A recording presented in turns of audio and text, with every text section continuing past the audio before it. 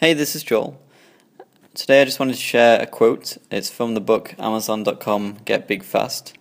And it's a quote I actually came across a couple of years ago, and it's all about customer service and customer experience.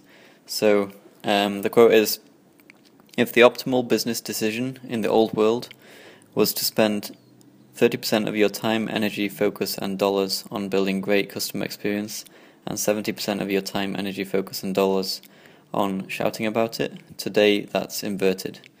And I just think this is a really great quote, because the crazy thing is this was the book was published in 2000, so it's a long time ago, but I think this quote is still super relevant today, especially when you start thinking about customer service and customer experience and just focusing completely on the user.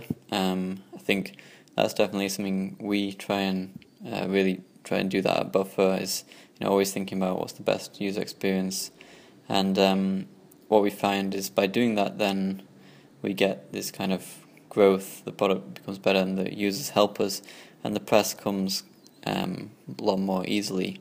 So that kind of the idea of spending much less time on shouting about it, I think, is a really key thing.